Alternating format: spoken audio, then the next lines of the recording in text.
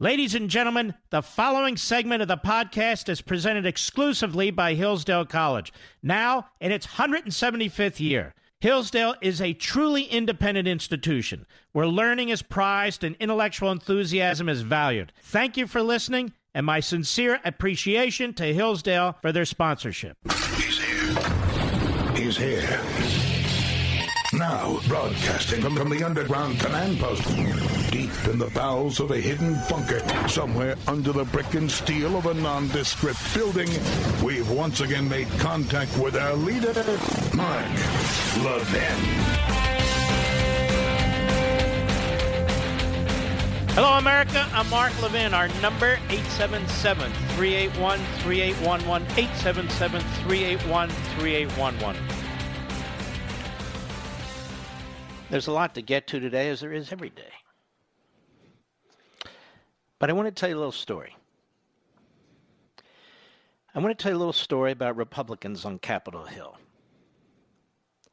How completely out of control they are and how they're part of the problem. Betsy DeVos is the Secretary of the Department of Education, and she vigorously advances the president's agenda. From Title IX in due process to school choice and the idea that every parent should be able to choose where their child can go to school, to exposing the massive sellout of American higher education to the Chinese and, quite frankly, Arabs, she's been leading the charge, and she comes under brutal attack. Now, what does this have to do with anything? It has to do with everything. Congress passes this massive CARES Act, $2.2 trillion. And they included a section sending billions of dollars of your taxpayer dollars to colleges and universities. So DeVos and the people at the Department of Education, the Trumpites who work for, have done three things with respect to protect your money. First, they're applying the law as written, looking at the Supreme Court precedent to hold colleges accountable. Second, they're doing everything they can to prevent schools with huge endowments, billions and billions, from taking tax money that is intended for small businesses and individuals and first responders and other Americans. Third, Congress did not say anywhere in the CARES Act that U.S. taxpayer money should be given to non-citizens. Not to DACA individuals, not to Chinese so-called students, not to Iranian so-called students, none of whom are eligible for taxpayer-subsidized student aid, precisely because such aid is limited to American citizens and green card holders. Now, if Congress wanted to give our money to all these other entities and miscreants, it would have said so, but it didn't, because it wouldn't have passed. So now the left is attacking Betsy DeVos for upholding the law, demanding instead that she take your money, twist and spin the statute, and give that money to Harvard and Princeton and Yale and these other colleges together that have hundreds of billions of dollars in endowments, that they give the money to illegal aliens and foreign students. Eric Swalwell, other Democrats in the House have demanded that your tax money should be paid without respect to immigration status. Chuck Schumer and the Senate Democrats demanded that DACA recipients receive taxpayer dollars, quote, at the discretion of each individual institution, unquote. And presumably Chinese spies. Here are students also qualify. You see, the goal is to work, the Democrats work with these leftist universities and colleges. They work with these leftist front groups. And they are endlessly pushing to break the rules and break the law. Now, where are the Republicans? Where are the Republicans? I'm asking you, where are the Republicans on Capitol Hill? Where's Roy Blunt? Where are the Republicans on the Senate Appropriations Committee?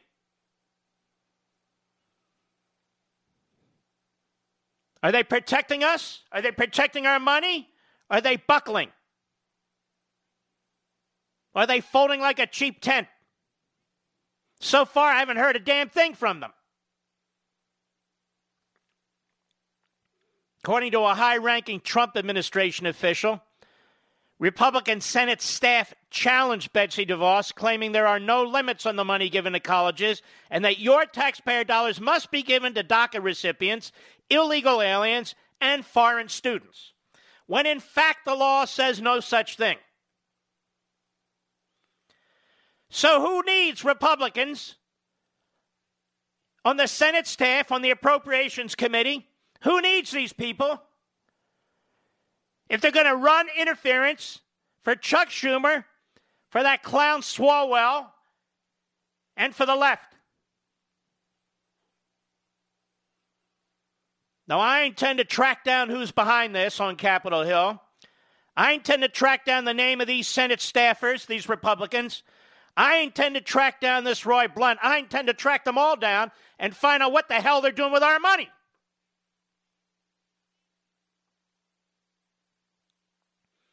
Because I, for one, am sick and tired of putting up with this bipartisan crap. No, our money should not go to illegal aliens. No, our money should not go to Chinese students. No, our money should not go to Iranian students. No, our money should not be pissed away. And you folks on Capitol Hill, you're skating on thin ice already with your damn subsidies and your preferences and your special interests and all the rest. As you bankrupt this country, your contribution to fighting the virus is to destroy our economy. Now, why does this matter to me in particular? Because many decades ago, I was the principal deputy assistant secretary of elementary and secondary education under a tremendous Reaganite, Dr. Lawrence Davenport. Dear friend of mine, he was assistant secretary for elementary and secondary education. I know all about this stuff. All about it. All the talk about Republicans wanting to eliminate the department, to control the department, they use that department. They use it. I'm very familiar with that department. It should have been abolished under Reagan, but Ted Bell fought it tooth and nail. And the Republicans in the Senate wouldn't abolish it. It's even worse than that, ladies and gentlemen. The Secretary of Treasury, left-wing Democrat, Steven Mnuchin, his department believes that the National Education Association, and others believe this, being a union organization, not getting the dues they figure they should get some of your taxpayer dollars. To do what, ladies and gentlemen? To run a general campaign against the President of the United States? We know that's what they do. Landmark Legal Foundation dug that out of their tax returns decades ago.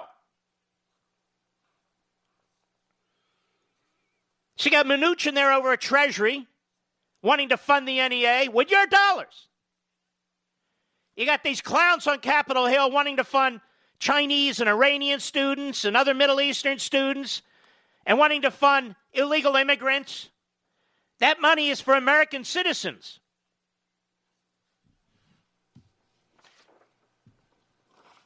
And green card holders.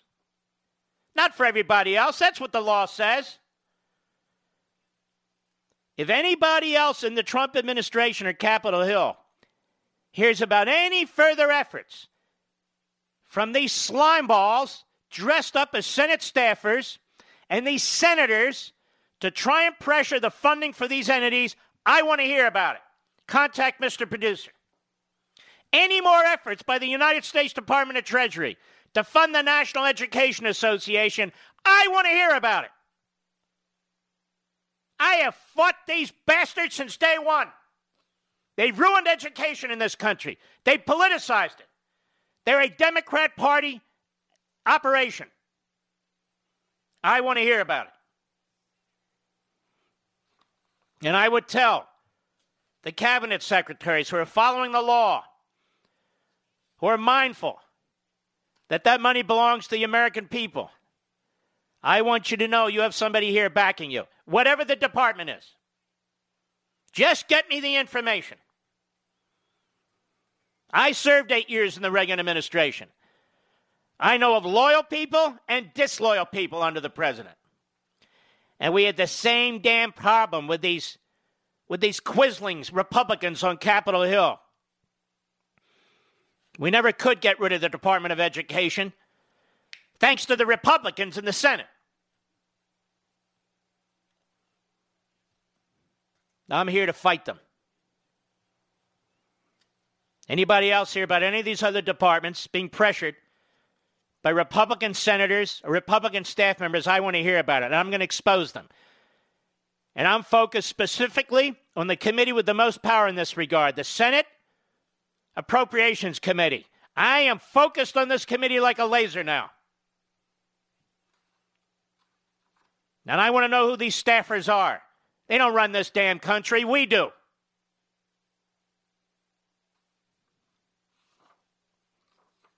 Now we got Andrew Cuomo. Andrew Cuomo with blood on his hands. Now he's a coward. Now he's running. Now he unleashes law enforcement and the bureaucracy against the nursing homes. The nursing homes who told him or tried to tell him, we are not able, we don't have the capacity to handle coronavirus patients. You're moving them out of the hospitals. You're giving us a dictate to take them into nursing homes. We're watching frail elderly people. That's why they're here. They're sick, and they can't care for themselves, and their families can't care for them any longer. We're the vulnerable population. We're the part of the population with the greatest percentage of deaths. Please don't send coronavirus patients from hospitals into our nursing homes. And he wouldn't listen. And he's not the only one. Newsom did it in California. The clown in New Jersey did it. While you have DeSantis in Florida trying to protect nursing homes, and he's under attack by the left media, you got Cuomo and Newsom, who are praised and celebrated by the media. But I want to congratulate the New York Post. It's really the only serious newspaper that's really pursued this. I've been pursuing this since March 26th. I also want to congratulate Breitbart and Joel Pollak. They've jumped in and they're pursuing it too. The fact of the matter is that 25 to 30% of the people who died in New York from this coronavirus were people in nursing homes and assisted living homes. Frail elderly people. And Cuomo ordered patients released from these hospitals into these nursing homes. Despite the fact they went to the press, they issued statements, they said, we can't handle this. Now they're under investigation, you see, because this is how a left-wing moron handles things. It's Washington's fault he doesn't have ventilators. It's Washington's fault he doesn't have beds. It's Washington's fault he's running debt. Washington's fault that he ordered coronavirus patients into nursing homes. And now you know what he accuses the nursing homes of? Greed. They should have rejected these patients, he says. This is how it works. They all learn from Adam Schiff. Adam Schiff, who should be wearing a uniform. I won't go any further, but a uniform, if you get my drift.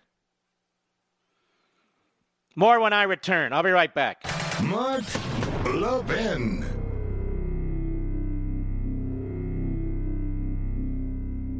If you and your family are finding yourself at home with extra time on your hands these days, I know an excellent way to fill it. Take a free online course from Hillsdale College. Hillsdale offers dozens of online courses on topics including the U.S. Constitution, economics, history, and literature. Right in your own home, on demand, and absolutely free of charge. Hillsdale students learn the inspiring history of America. Now you can too, with Hillsdale's newest free online course, The Great American Story, A Land of Hope. Learning and teaching our children about America's past is essential for preserving liberty in the future. Register right now to take this free online course, The Great American Story. It's a production masterpiece, and it paints a picture of America as a land of hope founded on high principles. This course and dozens of others on a variety of topics are available to you and your family for free right now. Go to levinforhillsdale.com, Levin for Hillsdale.com.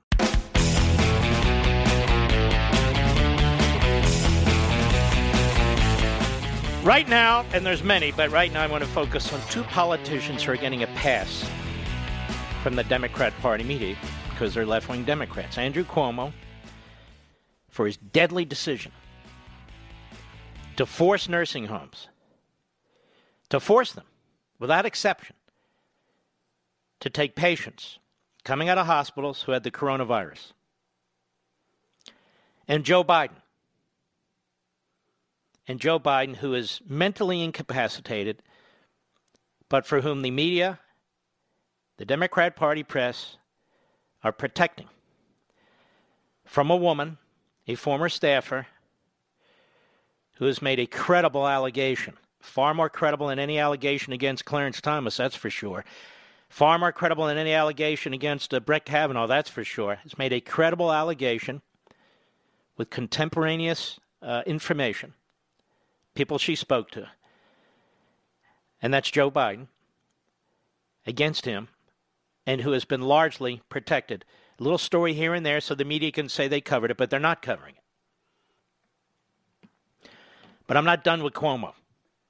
Let's start with cut one, Mr. Producer. Go. Yeah, I saw that story. Right. And I don't like to critique a story, but that was a little misleading, right? Kabul nursing home wants to transfer to the Comfort. Yeah, except the Comfort is a federal facility. It doesn't take transfers from nursing homes. It only takes transfers from hospitals. Now, that wasn't the guy's point at the nursing home. The point was you could have made it happen by picking up the phone and calling the President of the United States, who would have done it in the snap of a second. But you didn't do it. And the reason you didn't do it is because you created this deadly situation in the first place, Cuomo, by forcing these nursing homes that do not have the capacity to care for coronavirus patients. Just imagine, they're dealing with frail, sick, elderly people. They don't have the capacity to take somebody in who's got the coronavirus when our own ICUs and our major hospitals are trying to figure out exactly how to handle them at the time. These are nursing home facilities. They're residents. Of course they have medical people there, but not for this. They're not a hospital. If somebody in a nursing home is extremely sick, they call an ambulance and they take them to the ICU. They don't have operating rooms and ICUs and all the rest in nursing homes and all the rest of it. Many have seen them. I've seen them. Go ahead.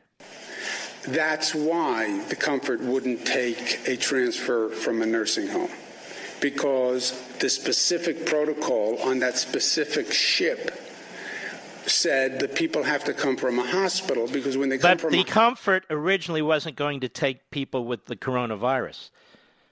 But the governor asked the president to allow it, and he agreed. The governor did not ask the president to allow nursing homes to send coronavirus patients there. Why didn't he? I wasn't asked. You're the one who sent them into the nursing homes in the first place, you low IQ freak. And when I'm back, I'm not done with this guy, because he's trying to get away from this. His fingerprints and DNA are all over this. And it is an absolute sham that the entire media in this country are letting this guy get away with it when they lie about Trump day in and day out if he says a word or a syllable that they don't like. I'll be right back.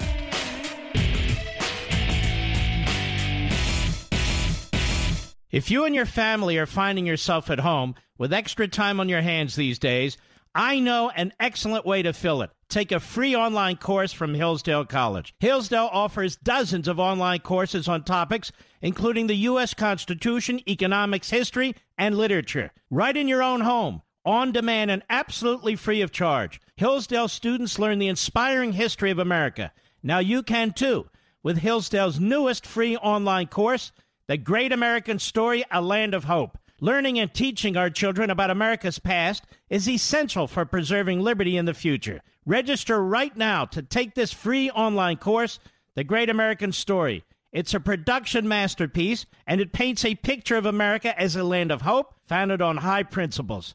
This course and dozens of others on a variety of topics are available to you and your family for free right now. Go to levinforhillsdale.com, Levin for Hillsdale.com.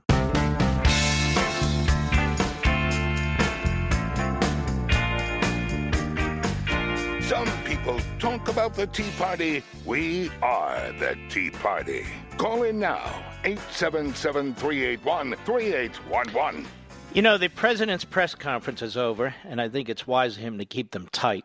And I wouldn't ask the reporters a lot of questions, because I'll give you an example. I didn't hear all of them, but I heard the last one.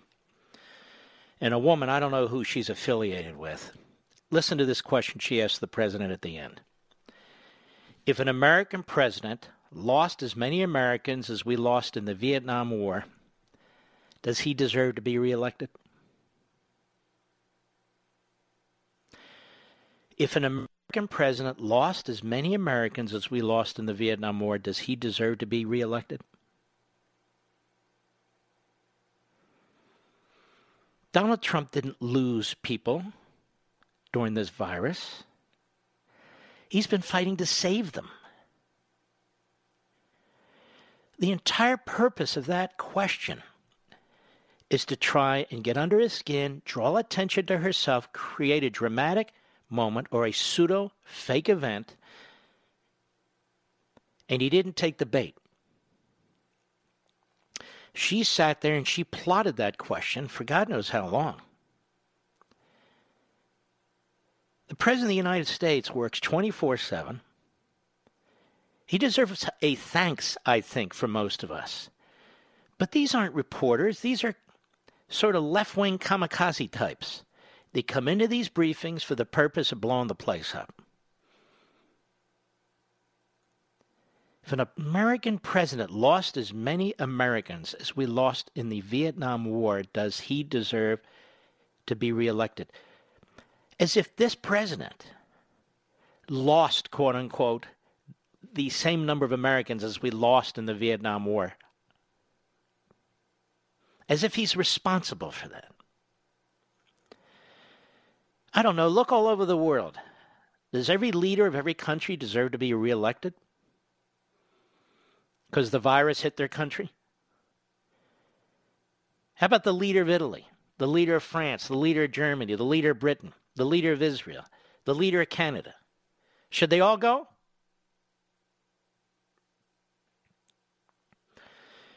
This is, I'm almost at a loss of words anymore. How Mickey Mouse and profoundly stupid our media are. It's a little cabal.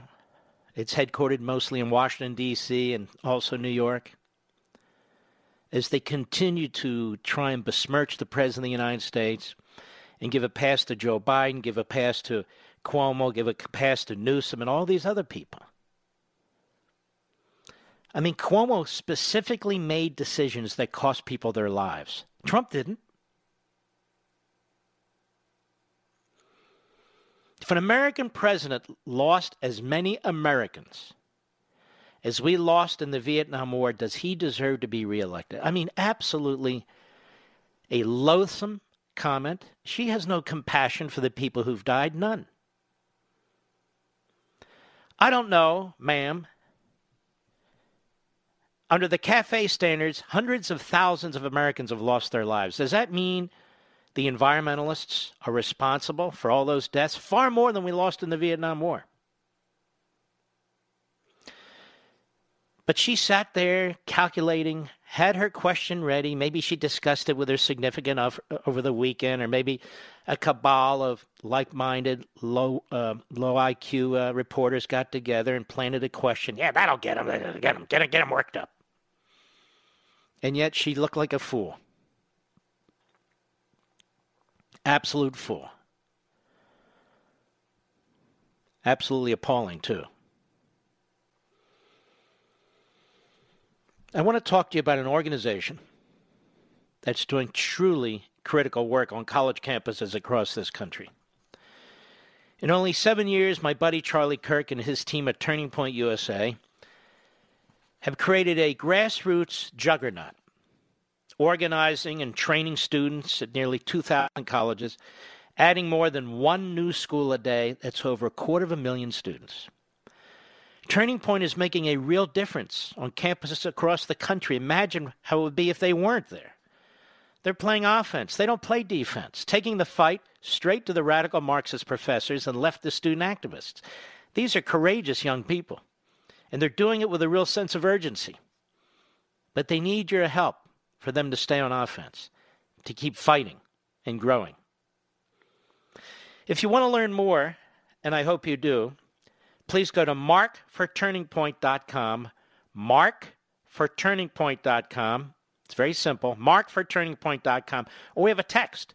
Simply text MARK to this number, 53445. Text MARK to 53445.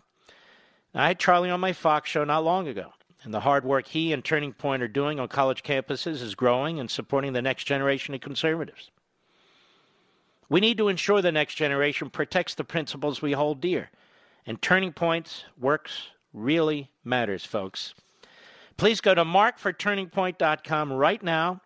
You know, with a commitment of $50 or more, Charlie will send you a signed copy of his latest New York Times bestseller, The MAGA Doctrine. Or text MARK to 53445 and you'll receive a link where you can give. Please visit markforturningpoint.com right now or text MARK to 53445 and support this group so they can continue to do their important work in the belly of the beast. These American colleges, many of whom have these enormous endowments. All right, back to Cuomo. So Cuomo figures the best defense is a good offense. So he's lying. He knows the press, other than the New York Post, will help him. He knows it was his decision that resulted in the death of so many of these, or contributed to it at least, senior citizens, frail senior citizens in these. Let me just ask you, you're not governors. Where would be the last place you would put somebody who tests positive for coronavirus, Mr. Producer? Where would be the last place you'd put them? In a nursing home. It's the last place you put them.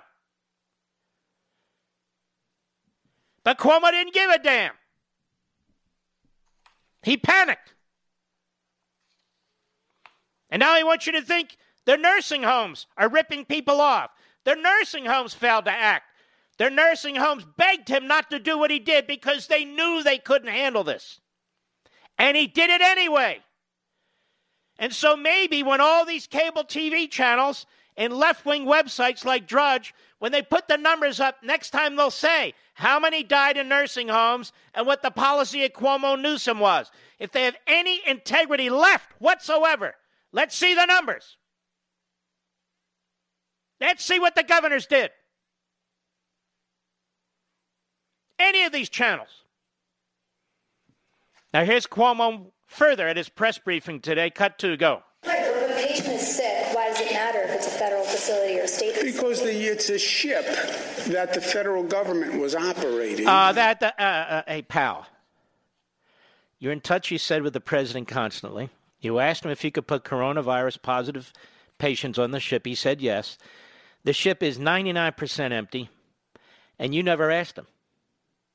You ordered these patients into these nursing homes, and you never asked the President of the United States if these patients can go from the nursing homes to the ship. Not once. Because you know the President would have said yes. Immediate. Got that, Scarborough? You lazy slob? Got it? Got it, Mika? You low IQ? You got it, everybody? Jake Tapper in your basement? With that somber, constipated look on your face? How about you, Wolf? You care about the elderly? Well, then it's time to burp up. Go ahead. And the protocol on that ship was they come from a hospital, so the ship knew what they were dealing with. There's patients all the time that are there. Yeah, I know. But the protocol on that ship was it had to come from a hospital. See, what happened was he huddled with his hacks and comrades, said, oh, man, my ass is out of gear here now. How do I deal with this? Hey, Governor, what? The protocol, what protocol? The hospital ship couldn't take them from the nursing homes. Hey, that's a good one. That's what I'll say. That hospital ship would have taken anybody. Those are patriotic personnel from the United States Navy. Doctors, nurses, technicians, they were prepared to take anybody. The president ordered that they take coronavirus patients, and they took them, even though that wasn't the initial mission. Did the governor call and say, well, will you take them from nursing homes? You think the president would have said no? He would have said yes. So leftists out there, who's more compassionate, the president of the United States or the governor of New York? I think it's quite obvious it's the president. Go ahead. Who cares about just that ship? If the point is that nursing home should have referred that patient and should have told the Department of Health, I can't handle these patients. Well, guess what, Cuomo? We had a caller here March 26th. She said up front, our nursing home can't do this. We can't handle this. And what did she say, Mr. Producer? Nobody responded. Nobody called her back. She got form emails back. Nobody responded. Nobody answered her concerns. And that nursing home wasn't the only one. Pass the buck, Cuomo. Well, the schmuck stops there. Go ahead. And that's why because they needed more medical staff. And so I can't, just whatever reason they want. They call the Department of Health and they say, you take Bernadette. I can't handle her. And the Department of Health. He's lying through all three of his teeth. He's lying. They were forced to take these patients who should have gone elsewhere.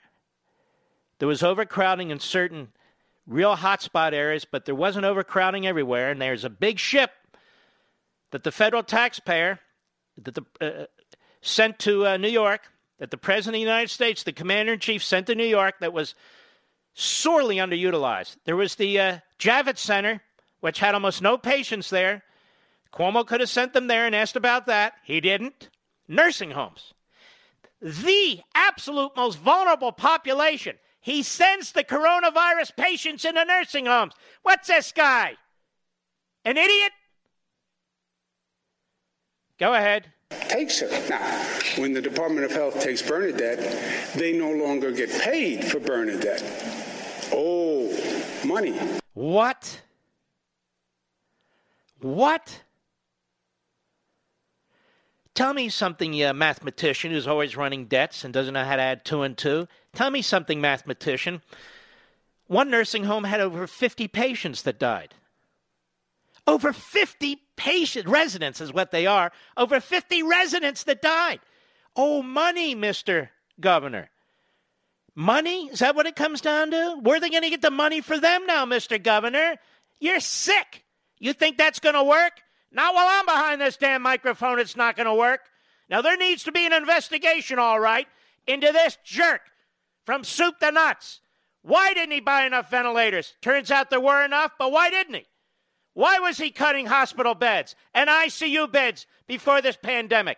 Why was he running a $6.1 billion debt before this pandemic? Why was he sending corona-positive patients into residents that have frail old people, which is the target of the virus? You still want to swap out Biden for Cuomo? To me, it's 6 of one, half a dozen of the other. Two mentally unfit people. This guy shouldn't be governor. I'll be right back. Mark Levin.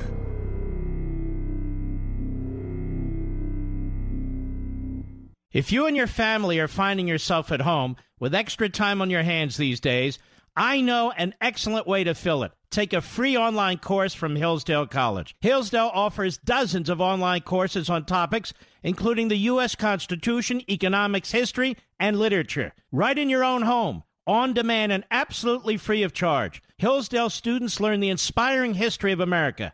Now you can too, with Hillsdale's newest free online course, The Great American Story, A Land of Hope. Learning and teaching our children about America's past is essential for preserving liberty in the future. Register right now to take this free online course, The Great American Story. It's a production masterpiece, and it paints a picture of America as a land of hope founded on high principles. This course and dozens of others on a variety of topics are available to you and your family for free right now. Go to levinforhillsdale.com, Levin for Hillsdale.com.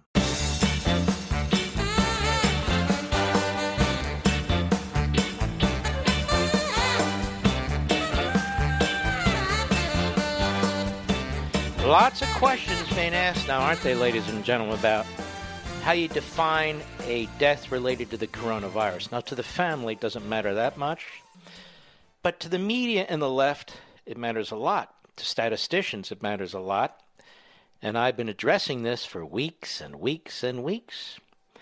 And, of course, the backbenchers have finally awakened to this, which is the federal guidelines for reporting coronavirus deaths allow the reporting of people who they think had coronavirus or whose main basis for death is not the coronavirus, as best as can be told, or when in doubt, the fallback illness is the coronavirus. And we are now seeing ER doctors, we're now seeing others, Pennsylvania, all over the country, other states, saying they have to recalculate because they're either rejecting what the federal government has told them or they're having to change what they've been doing to comply with what the federal government's told them. And so there's serious questions about this. And why does it persist? I mean, it's not like it's new to report a cause of death. I understand it's more complicated many times. So capture the complication. If, as Dr. Ioannidis says, many of the people who are dying from this virus have 3 comorbidities, then say it. Then allow that information to be reported just as it is, rather than forcing doctors and hospitals, well, let's see, oh, it must be the coronavirus. And you have a lot of this going on. And now some with more integrity are taking a look and pulling back from that. Look at Pennsylvania. They're forced to remove hundreds of deaths from coronavirus death after coroners have raised red flags that people are just throwing the coronavirus out there. And so they've now removed hundreds of individuals from the, it's hard to talk about this in a sterile way, but here we are, from the count. Plus the count itself, the percentage itself, has always been bogus in terms of its inflated number. Now, NPR got it wrong, National Public Radio, they'll never confess. ProPublica got it wrong, they'll never confess. They're a front group, and they're now covering for Cuomo and his directive that killed many, or contributed to killing many in nursing homes in New York. I'm certain of that. And so they're covering. Meanwhile, the President of the United States, I want to talk about the President in the next hour, at the top of the next hour, because he has done a tremendous amount, and his administration have done a tremendous amount, and the media are trying to cloud this. Biden's people are trying to cloud this. The comics are trying to cloud this. You need to keep in mind how much this president has actually achieved in 2 months. It's been enormous. So that reporter who asks if the president should be reelected because as many people have died as have died during the Vietnam War is really a buffoon. Whatever the percentage, however they calculate this, the truth is that less people died because of what Donald Trump did. I challenged the fatality rates early on. I challenged the inaccuracy, the definitions now. They need to get their statistics right so we get our data right. But there is no challenging. It is unequivocal to state that the President of the United States, through his many actions with governors, with the private sector, pressing new technologies, new tests, his swiftness, his use of the various federal departments and agencies is unprecedented. And he not only filled gaps left by people like Cuomo, not only filled gaps, but he came to the rescue. And we need to acknowledge this. We cannot allow the press and the Democrat Party and all their in and out of government to define what has and is taking place. Because they have one goal and only one goal. To install, an individual as president who is mentally incapacitated, to surround him with a vice president and a cabinet that will advance a radical left agenda, to take the Senate and take the House and steal our country away from us. I'll be right back.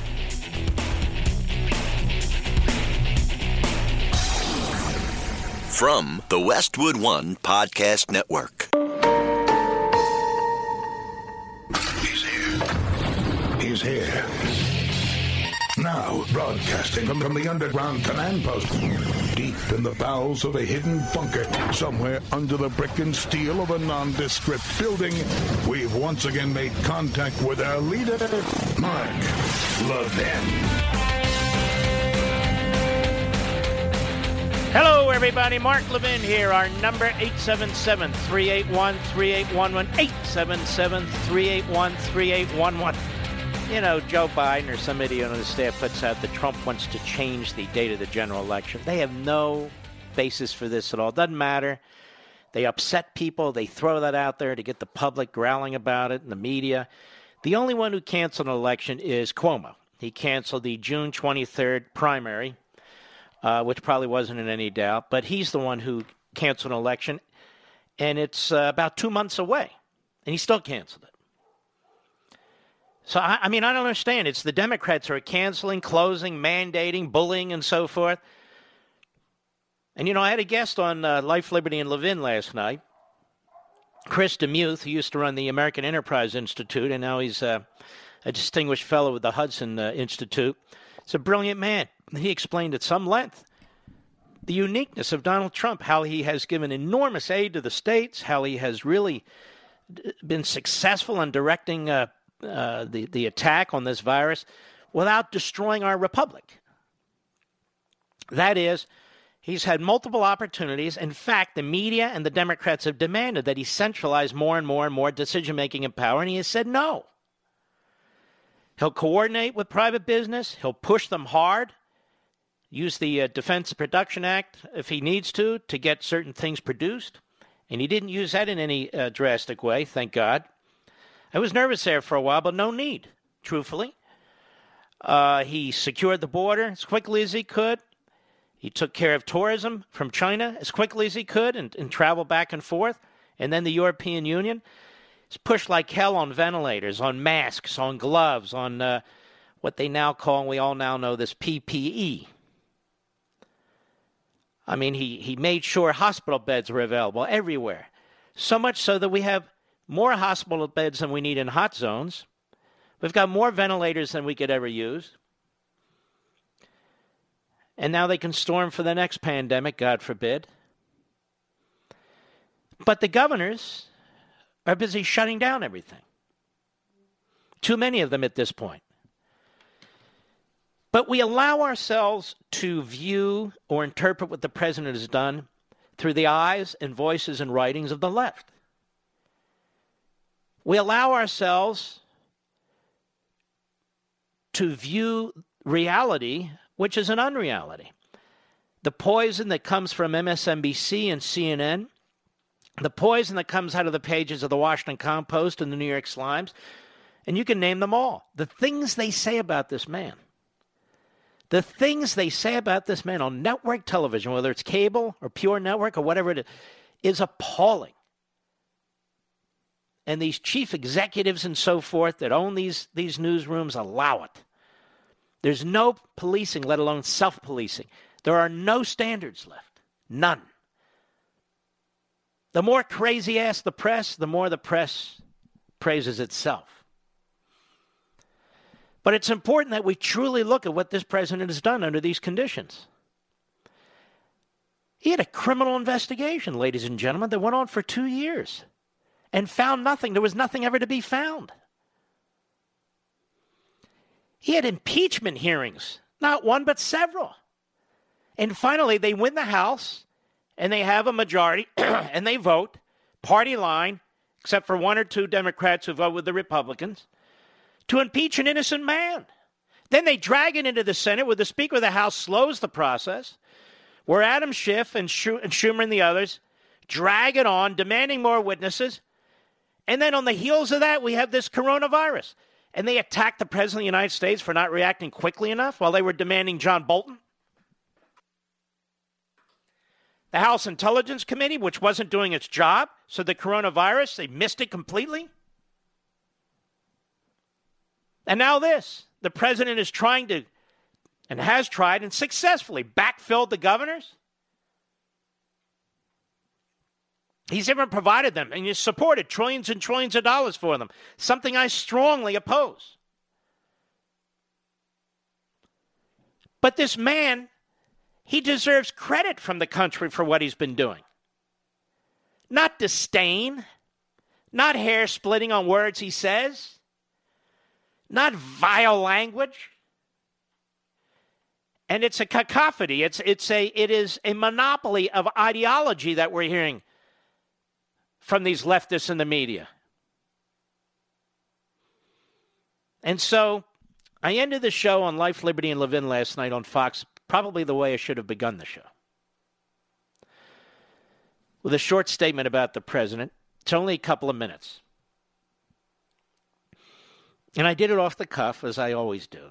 I have no teleprompters. I'm not reading from hand cards. And here's what I said. Cut 21, go. I want to end the program tonight in defense of the President of the United States. Look, we have two presidents behind me here. We have a statue of Ronald Reagan and a book my father wrote about Abraham Lincoln. And when I think of Donald Trump, not the media portrayal and caricature, and not the Democrat Party portrayal and caricature, but the man that I see and listen to, faced with crisis after crisis, the attacks on him, the try to take him out of office, the phony Russia scandal, the phony Ukraine scandal. They've impeached an innocent man. They've turned the Constitution inside and out. It is the Democrats in Congress and the Democrats in the media who are besmirching themselves for all time, for all history. But when I think of Donald Trump, I do think of Reagan and Lincoln. They had different challenges, but they were strong men. And despite attack after attack after attack, they not only withstood the attacks, they did great things for this country. You heard Chris DeMuth. Donald Trump didn't come into office as a conservative ideologue, and yet he knows instinctively that he wants to defend the Constitution. He wants to defend American institutions and traditions. He didn't come into office thinking that he would be attacked day in and day out, that they would try to remove him, and yet he gets up every day. He's got energy. When you look at the man, he's 74 years old. He doesn't look 74 years old. I mean, Joe Biden is 77 years old. He looks like he's 107 years old. He's motivated. He's strong. And here's the difference between Donald Trump and all of his enemies in the media and out. He loves this country, and he loves the people, and he wants the country to work. I think of Lincoln, I think of Reagan, and I'll throw in one other president, Coolidge. Coolidge believed in a strong economy. Coolidge went against the progressives. And my final thought this evening is this. There's a big decision coming up in something called Phase 4, another multi-trillion-dollar bill with a whole bunch of agenda items for the Democrat Party. We as a nation must fight this. I disagree slightly with Art Laffer. There is such a thing as inflation. And when it hits, it is a virus that hits every corner of this nation. Enough spending, open up the country, support the governors who are trying to open it up, and oppose the governors who aren't. And that was it. I really think we need to focus on fighting, yes, the virus, and we're all doing our part. It's not really hard. Pretty much just sit on your butt and stare at the ceiling. But we also have to focus on what the Democrats and the media are trying to do as this virus starts to unravel. They want mail-in voting, ladies and gentlemen. Now, why do they want it? Because it is a provable fact that it is virtually impossible to police mail-in voting. Who's voting? How many times they're voting, if they really are in the state, if people are voting for dead people. Doesn't matter. The only times the Democrats want investigations of elections is when they lose. When they win, they claim to stand for the people. We know they're evil, and we know their tactics are utterly dishonest and self-serving.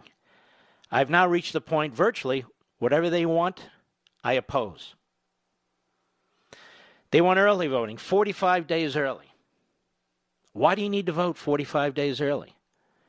You're going to take a sailboat around the world? Why does anybody need to vote 45 days early? What's that all about? More opportunities to cheat.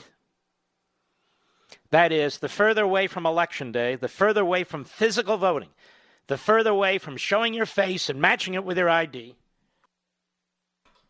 the closer you are to Democrat Party cheating. And yet they claim that they're the party that supports the popular vote. They only support the popular vote if they win. Otherwise, they hate you. They wave around the Constitution only if they can misuse it to impeach a constitutionally elected president. Otherwise, they want to destroy it, whether it's the Electoral College, whether it's the Second Amendment, all the rest of it. We're in a multi-level battle. A multi-level battle. Our enemy is wicked. And they're not our adversary. They're our enemy. And the reason they attack Trump the way they do is because he stands between them and us. That's why they hate him. They wanted to install Hillary, who would continue the Obama plans. And then after her, God knows who. But they want a string of Democrat presidents for the next 50 years, from which there's no turning back. Every election now is crucial. This country will not disappear. Oh, it'll survive. When I hear people say, politicians and talk show, we'll get through this, we'll get through. Well, of course we'll get through this. Where do they think we're going? But do you want to be free or do you want to be enslaved? Do you want to be free? Or do you want to be the plaything of politicians and bureaucrats?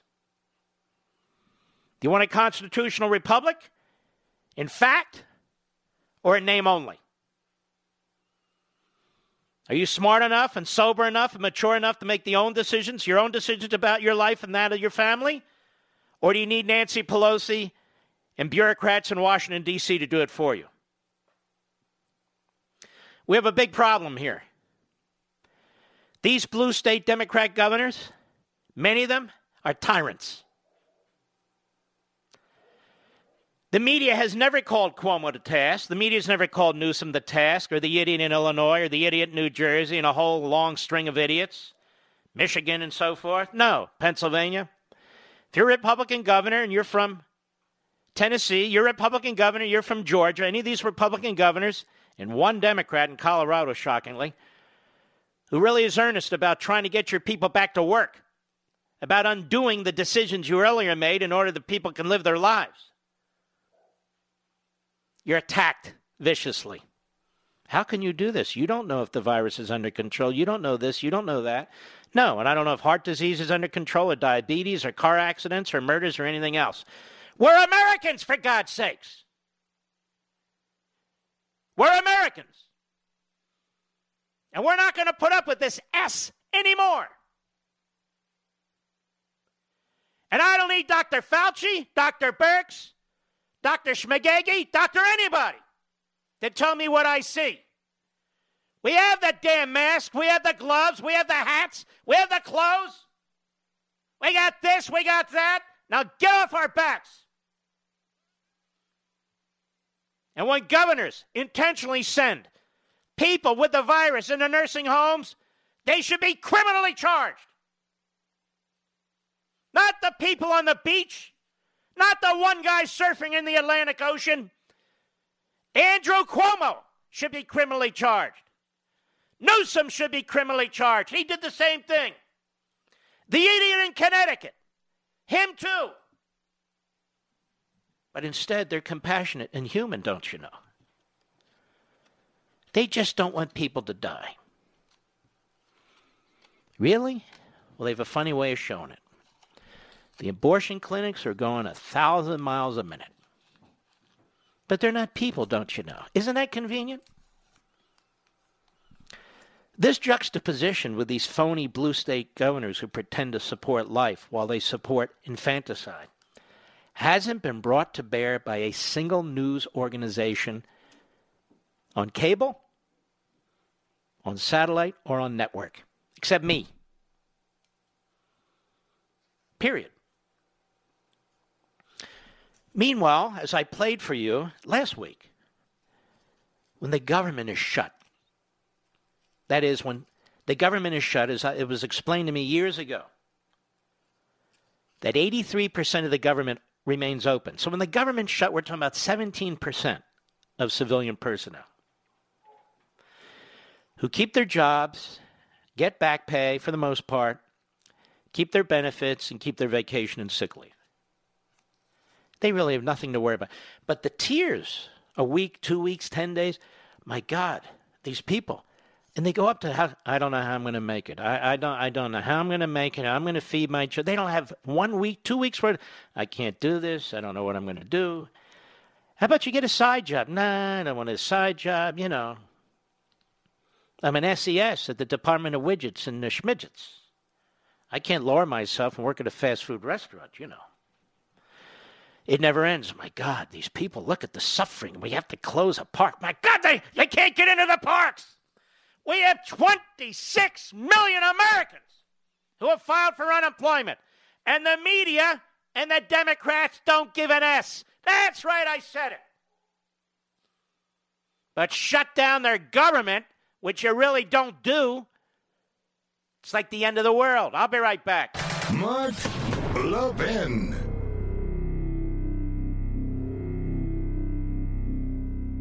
In today's digital age, where cyber threats loom larger than ever, safeguarding your personal information is paramount. So why is Congress considering a law that could put your credit card data at greater risk of being hacked and exposed to foreign networks? This Durbin-Marshall credit card bill could jeopardize your financial data, make it more susceptible to cyber intrusions.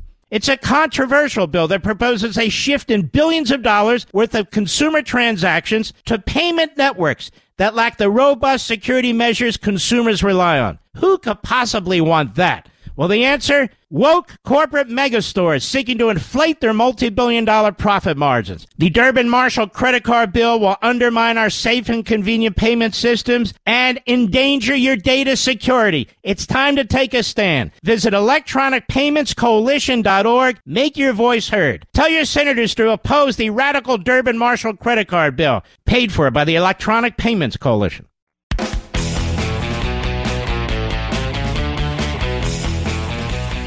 We invited Governor Kemp on the program from Georgia. He declined Friday and declined today, so we won't be inviting him again. I don't know what the problem is.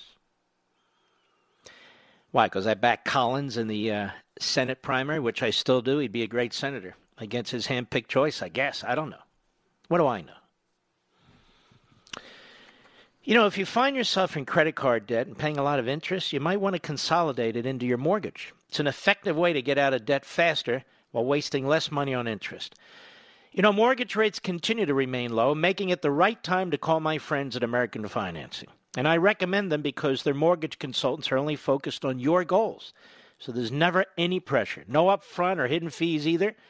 Just simple conversations and guidance. They know what they're doing because they've been around 20 years. They're good people, and they're helping people just like you save up to $1,000 a month, sometimes more, all without resetting your term. So make the 10-minute call now and get your free mortgage review. You may even be able to postpone 2 mortgage payments. Call 888, they're there right now, 888-900-1828 is their number, 888-900-1828, or apply online at AmericanFinancing.net. American Financing, NMLS 182334, www.nmlsconsumeraccess.org. You know, why aren't we always playing defense to people like Adam Smith and Nancy Pelosi? I'm serious. Nobody's on TV more than Lindsey Graham, Mr. Producer. Nobody.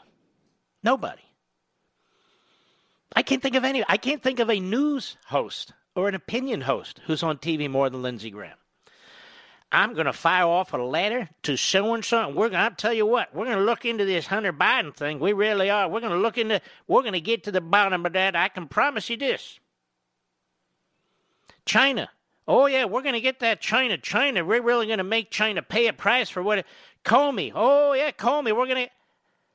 Lindsey, why don't you... And he's not the only one. Grassley. I'm the chairman of the Senate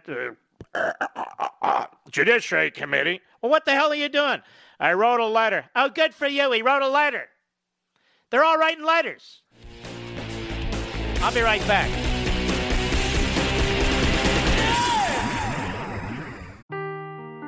Seeking the truth never gets old. Introducing June's Journey, the free-to-play mobile game that will immerse you in a thrilling murder mystery. Join June Parker as she uncovers hidden objects and clues to solve her sister's death in a beautifully illustrated world set in the Roaring '20s. With new chapters added every week, the excitement never ends. Download June's Journey now on your Android or iOS device, or play on PC through Facebook Games.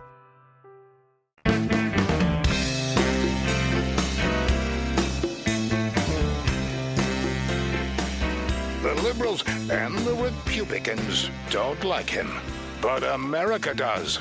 You can call Mark Levin at 877-381-3811.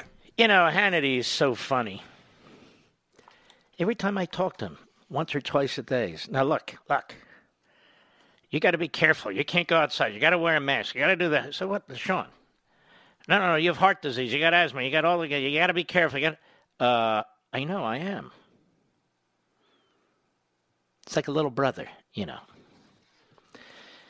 Like a little brother, now and then annoying, but not you. And by the way, the New York Times basically accuses him of the death of an individual. Others accusing him of killing people and so forth. I mean, the media in this country, I think you know.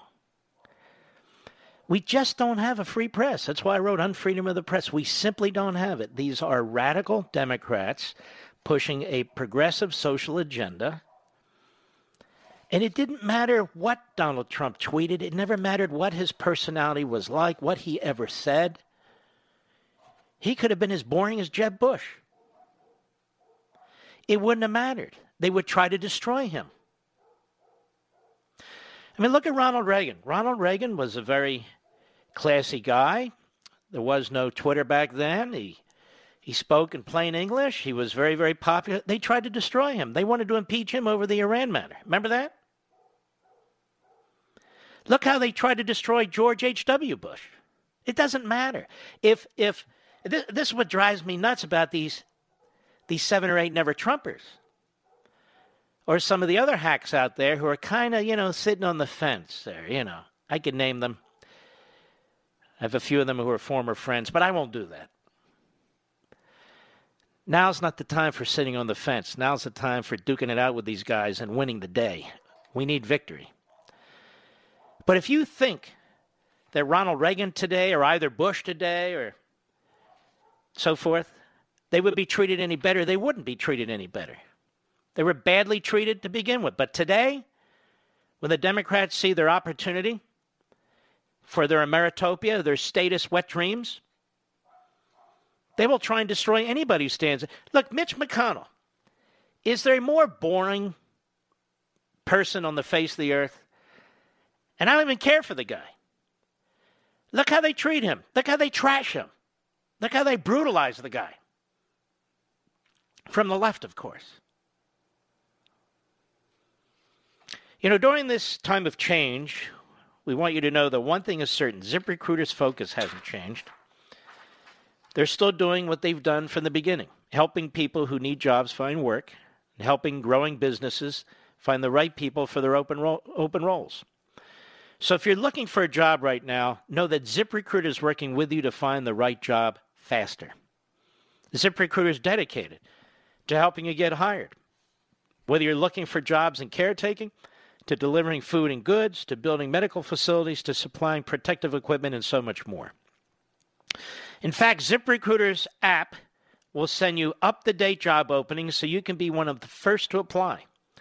And if you're actively hiring, ZipRecruiter will invite candidates to apply to your most urgent roles, making it faster and easier to reach the people you need. And by connecting people who need jobs and companies that need people, ZipRecruiter's working with all of us so we can keep moving forward. Let's work together. Let's work with ZipRecruiter. It's ZipRecruiter.com/worktogether. ZipRecruiter.com/worktogether. Now more than ever, it's a very important service. ZipRecruiter.com/worktogether. So back to my point. It didn't matter what the Republican president's personality was like, whether they tweeted or not, and so forth and so on. They were going to try and destroy them. It's Trump they hate in particular because he's very effective at communicating. And this is the thing. He's attacked for the way he communicates. Yet he's one of the greatest communicators since Reagan. The way he communicates. There's been a huge cultural change and population change since Reagan was president. Look, I worked in the Reagan administration. I campaigned for him in 76 and 80. So his last days in office were 32 years ago.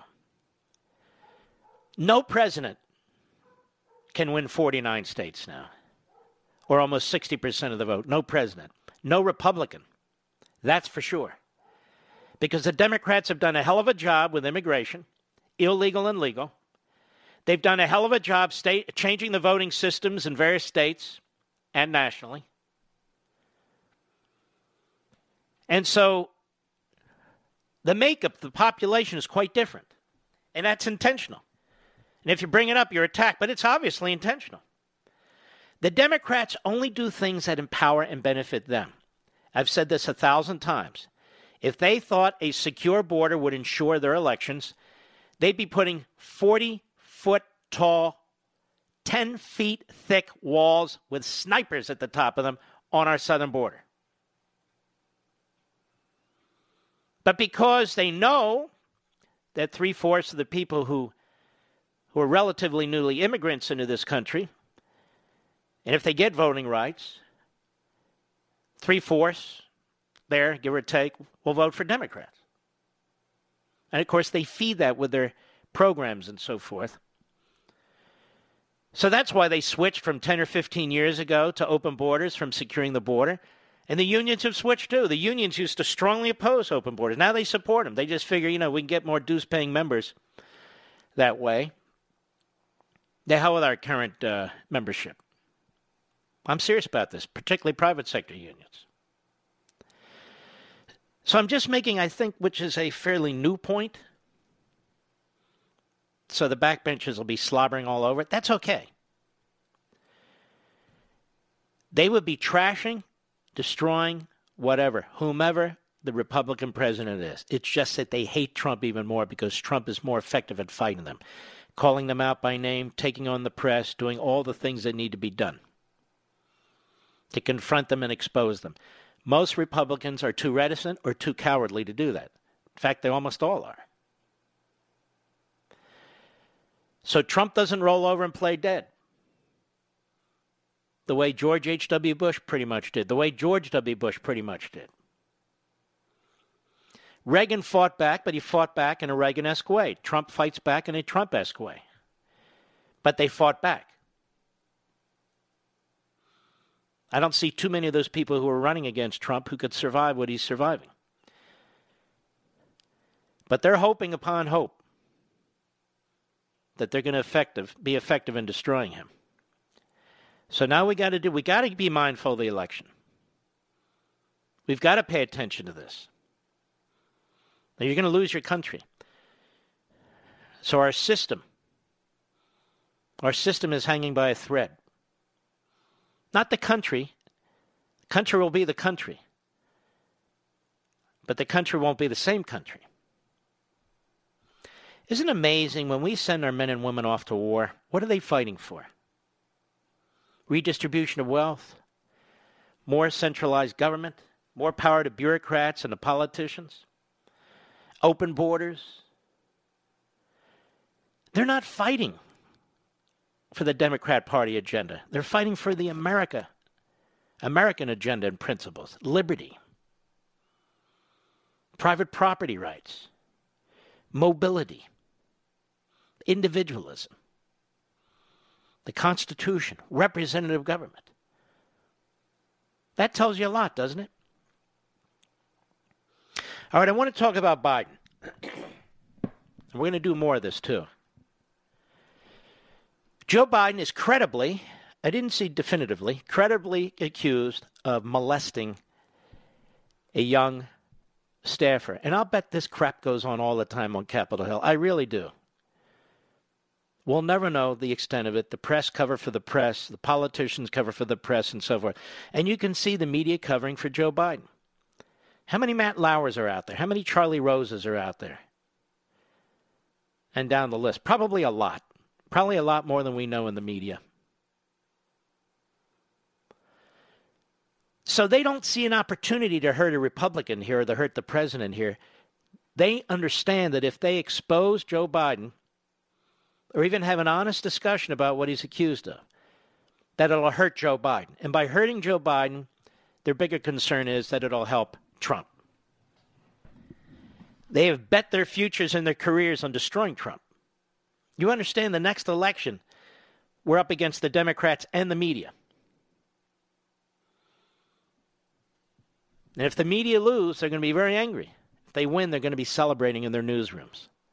They're going to be throwing parties. When we get closer to the election, you and I are going to talk. We need to build up a team of block captains, precinct workers. I can only do it from afar, but I'm going to strongly encourage each and every one of you to become extraordinarily active. Anyway, over here at the Business Insider, which is a very good site, a former neighbor of Joe Biden's accuser, Tara Reade, has come forward to corroborate her sexual assault account, saying Reade discussed the allegations in detail in the mid-1990s. Now, you understand, when people come forward, they know that their backgrounds are going to be investigated by the New York Times, the Washington Post, by ProPublica, National Public Radio, and all the rest of them.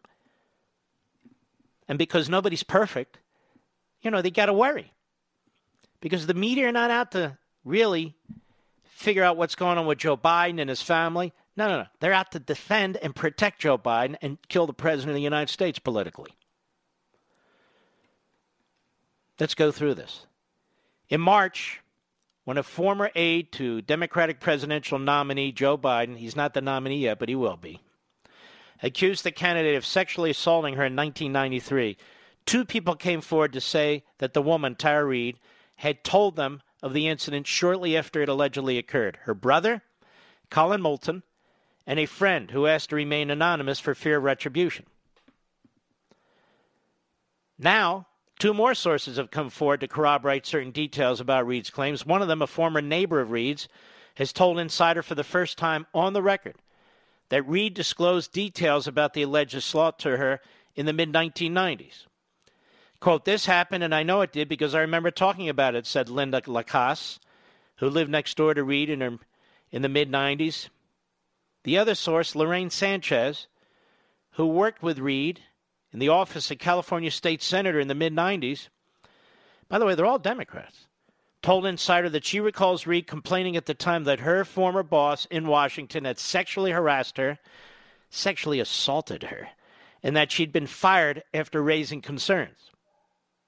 And by the way, her mother, and Tara Reade confirms it was her mother called Larry King, as you've heard here and elsewhere, in 1993, really a desperate call to lament what had happened to her daughter. And we want to hat-tip Newsbusters for that, since nobody else will. In interviews with the Insider, the New York Times, the Washington Post, and politics podcaster Katie Halper, who broke the story of the assault allegations, Reade has said that in the spring or summer of 1993, she was told to meet Biden in a semi-private corridor to deliver a duffel bag. There, she said, Biden pushed her up against a wall, reached under her skirt, and I'll just say molested her. When she resisted his advances, Reade said Biden expressed annoyance and said, "Oh, man, I heard you liked me." Then she said he pointed a finger at her and said, "You're nothing to me." After that, she said, he shook her by the shoulders and said, "You're okay, you're fine," before walking away. Before the alleged assault, Reade said she had already complained to her superiors in Biden's office that the way Biden looked at her and touched her made her uncomfortable. And we know the guy's creepy. She got no response, she said, and after the alleged assault was abruptly relieved of her duties managing interns. She said she later filed a complaint about her treatment, but not about the assault allegation, with the Senate Human Resources Office. The Biden camp has denied Reid's allegations. Quote, women have a right to tell their story, and reporters have an obligation to rigorously vet those claims, said Kate Bedingfield. Biden's communications director said in a statement earlier this month, we encourage them to do so because these accusations are false. Now, you know, the whole Me Too movement and before the Me Too movement, we remember, Anita Hill, you must believe the woman, except when it's an important Democrat who the Democrats want to install as president of the United States. Well, Mark, what about Trump? What about, ladies and gentlemen, we've heard everything there is to hear about Trump over and over and over again. The question now is whether the media are going to tell us about Biden. And so far, they're not. Insider, the Business Insider, sought access to Biden's senatorial papers, which are housed at the University of Delaware, to search for records that may shed light on Reid's claims. The university denied the request, saying Biden's papers will remain closed to the public until 2 years after Mr. Biden retires from public life. More on this when I return. Mark Levin.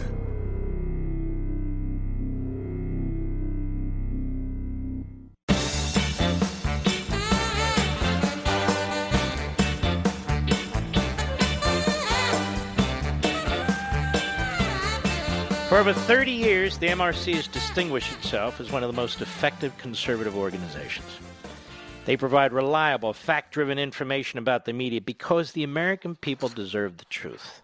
And one of the most important parts of the MRC is its CNS News website, which is run by Terry Jeffrey, a wonderful guy, great friend of mine for decades. And it's an absolute must-read for conservatives. And I read it every single day. We bookmark it. And you can learn more about CNS News and the rest of MRC at mrclevin.org, mrclevin.org. CNS News covers the stories the rest of the media ignore or distort. And they're doing an exceptional job covering the coronavirus. And unlike CNN or MSLSD, the folks at CNS News actually cover the news coming out of the president's briefings instead of attacking the president all day, every day. If you read CNS News like I do, you'll be up to speed on all the news, not just the coronavirus, too. And they're all over Nancy Pelosi's conduct and the craziness going on in Virginia with Northam signing a series of radical laws on abortion, on guns, and so forth and so on. Man's out of control, and he's not the only one. This is the kind of coverage you'll only find over at the MRC's CNS News website. So go to mrclevin.org, mrclevin.org. It's all free. Take a look. mrclevin.org. And you'll want to bookmark it, too. You'll want to bookmark CNS News like I do. It's terrific. More on Joe Biden. By the way, Joe Biden's public life has been a disaster altogether. The way he destroyed Bob Pork, the way he tried to destroy Clarence Thomas, the way he destroyed and tried to destroy one fabulous judicial nominee after another. The guy is very much the lowlife. There's no reason to have any sympathy for this man. I mean, he's such an intellectual lightweight, now more than ever. Now, LaCasse told Insider, this is the neighbor of Tara Reid who was allegedly molested by Biden, that in 95 or 96, Reid told her she had been assaulted by Biden.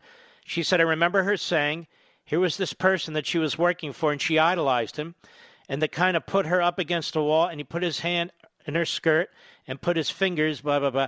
She felt like she was assaulted, and she really didn't feel there was anything she could do. LaCasse said that she remembers Reid getting emotional as she told the story. She was crying, she was upset. And the more she talked about it, the more she started crying. I remember saying that she needed to file a police report. I don't remember all the details, said the neighbor.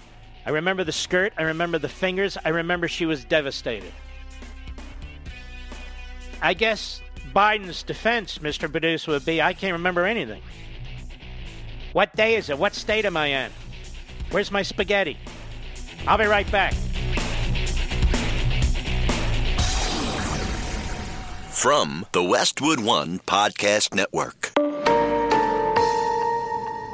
Ladies and gentlemen, this final hour of the podcast is sponsored exclusively by AMAC, the Association of Mature American Citizens. Now over 2 million conservative members strong, AMAC believes in and stands up for the values that we care about: faith, family, and freedom. Thank you for listening, and please support AMAC. And you can become a member at amac.us/join. He's here. Now, broadcasting from the underground command post, deep in the bowels of a hidden bunker, somewhere under the brick and steel of a nondescript building, we've once again made contact with our leader, Mark Levin. Okay. Hello, everybody. Mark Levin here. Our number, 877-381-3811, 877-381-3811. Oh, boy. No, I won't say that. Just listen and watch these guys. I just wonder sometimes, Mr. Producer. Did you know, Mr. Producer, that the death rate is much lower than we were originally told? Yeah. It's shocking. Our man Daniel Horowitz at Conservative Review. You know, the Constitution, Bill of Rights, and various state declarations of rights don't change. They're fixed forever under all circumstances, and they're of nobody's private interpretation. Over the weekend, we've seen a San Diego woman subject to criminal misdemeanor charges for organizing a rally protesting the California lockdown. We've witnessed residents of San Mateo County, California, issued citations for traveling more than 5 miles away from their homes. We all watched horrified as police in brown shirts arrested a peaceful man for walking on a closed beach, defying the basic science of how viruses spread as well as the Constitution. It's as if the faultier the science behind the lockdown, the more our governments continue doubling down on unconstitutional enforcement. Through all the important questions about science, we're failing to ask the most salient public policy question. What authority does a governor or county official have to suspend all personal liberty and property rights of even healthy individuals and business owners indefinitely without due process? The answer is, of course, that absolutely no such authority exists. There is no greater right than the ability to move freely without restriction. We've never experienced a time in our 400 years on this continent, even under King George, when the movement of the entire people of a state was restricted this severely for this long, especially without due process. And by the way, Gavin Newsom, Gruesome Newsom, has announced, you better stay off the beaches in California because he's really going to enforce it. What's he going to do, round them up? He's going to round up American citizens on the beaches. But illegal aliens, don't worry, they're not rounding you up. Just American citizens who are on a beach. While the people who form a society give up certain powers in order to empower a government to protect public safety, this core freedom has never been ceded. And Daniel Horowitz rightly points to John Locke. John Locke explained the origin of this liberty as follows. To understand political power right and derive it from its original, we must consider what state all men are naturally in, and that is a state of perfect freedom to order their actions and dispose of their possessions and persons as they think fit within the bounds of the law of nature, without asking leave or depending upon the will of any other man. That's it. A government has no power to indefinitely restrict movement and our ability to earn a living beyond certain narrowly tailored regulations. These core liberties have never been ceded, even during times of war or danger. This is why, ladies and gentlemen, I got behind this microphone maybe 2 months ago, 6 weeks ago, certainly the first. Where are all the civil libertarians? And of course, I have supported and always will nonviolent civil protest. That's in our system too. That's in our DNA. These core liberties have never been ceded, even during times of war or danger. And expressing one of the core tenets of natural law, my home state, he says, Constitution of Maryland states that the provisions of the Constitution of the United States and this state apply as well in time of war as in time of peace, and any departure therefrom or violation thereof under the plea of necessity or any other plea is subversive of good government, intends to anarchy and despotism, Article 44, Maryland Declaration of Rights. But Republican Governor Larry Lockdown Hogan, who, as chairman of the National Governors Association, is one of the national leaders promoting martial law, would be well advised to read, the 47 articles of this document, which contains the self-evident truths of natural law and just government, understood by all the governments of the original 13 colonies in 1776. There is no exception to life, liberty, and property rights. They must be preserved and cannot be infringed upon without due process. Some have made comparisons to wartime, where there's an imperative to govern with a heavier hand, but those rights never go away, even during wartime. Justice Robert Jackson observed the same thing about the federal Constitution, and that the founders deliberately omitted emergency exceptions to fundamental rights because they, quote, knew the pressures they engender for authoritative action, knew, too, how they afford a ready pretext for usurpation.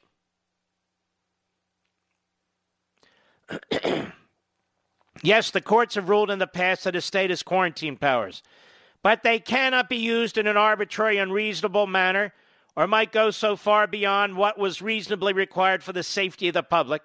Jacobson versus Massachusetts, 1905.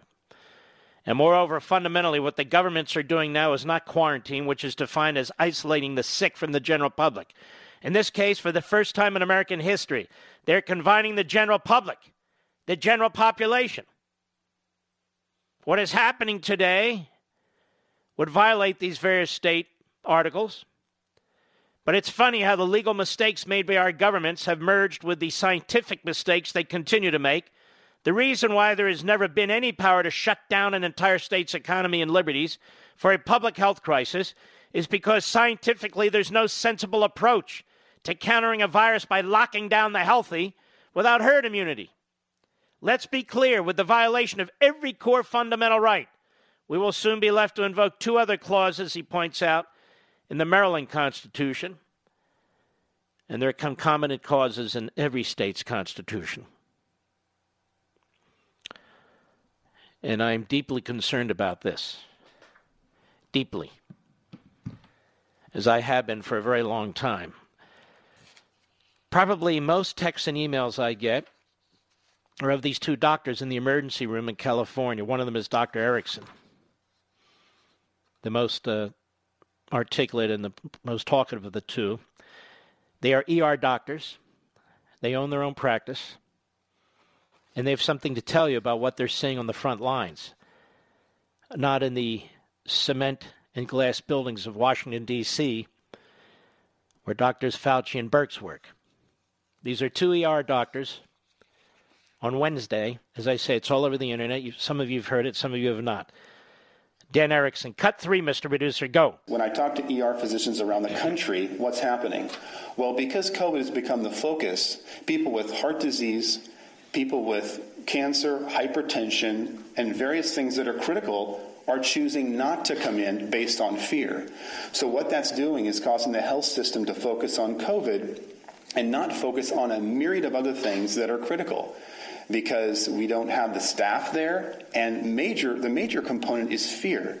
People are saying, I don't want to go get seen by my doctor. What if I get the COVID? So there is a lot of secondary effects to COVID that aren't being talked about. Mm-hmm. Cut 4, go. We've never seen where we quarantine the healthy, where you take those without disease and without symptoms and lock them in your home.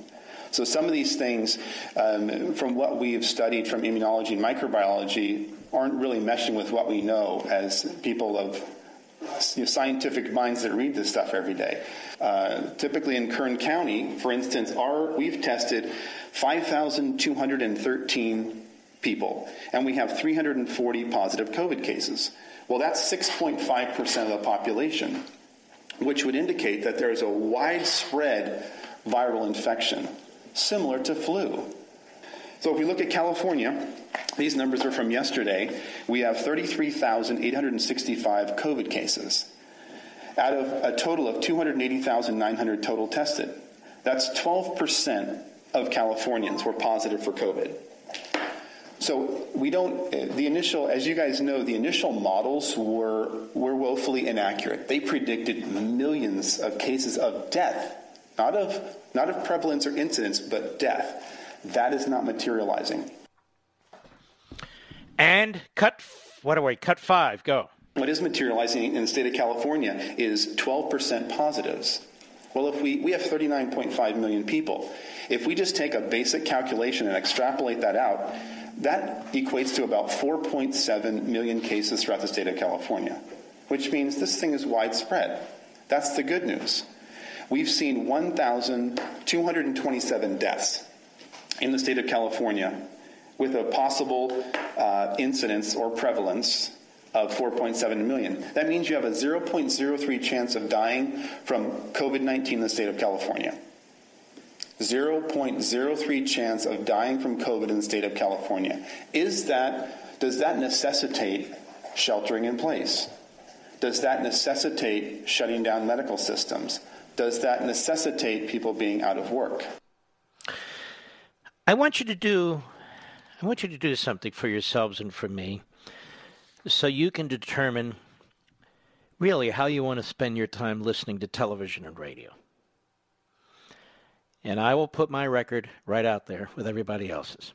I want you to go to marklevinshow.com. I don't get any points for this. I'm just saying, go to marklevinshow.com and go to the daily recap. And go back into late February, early March, mid-March, and so forth.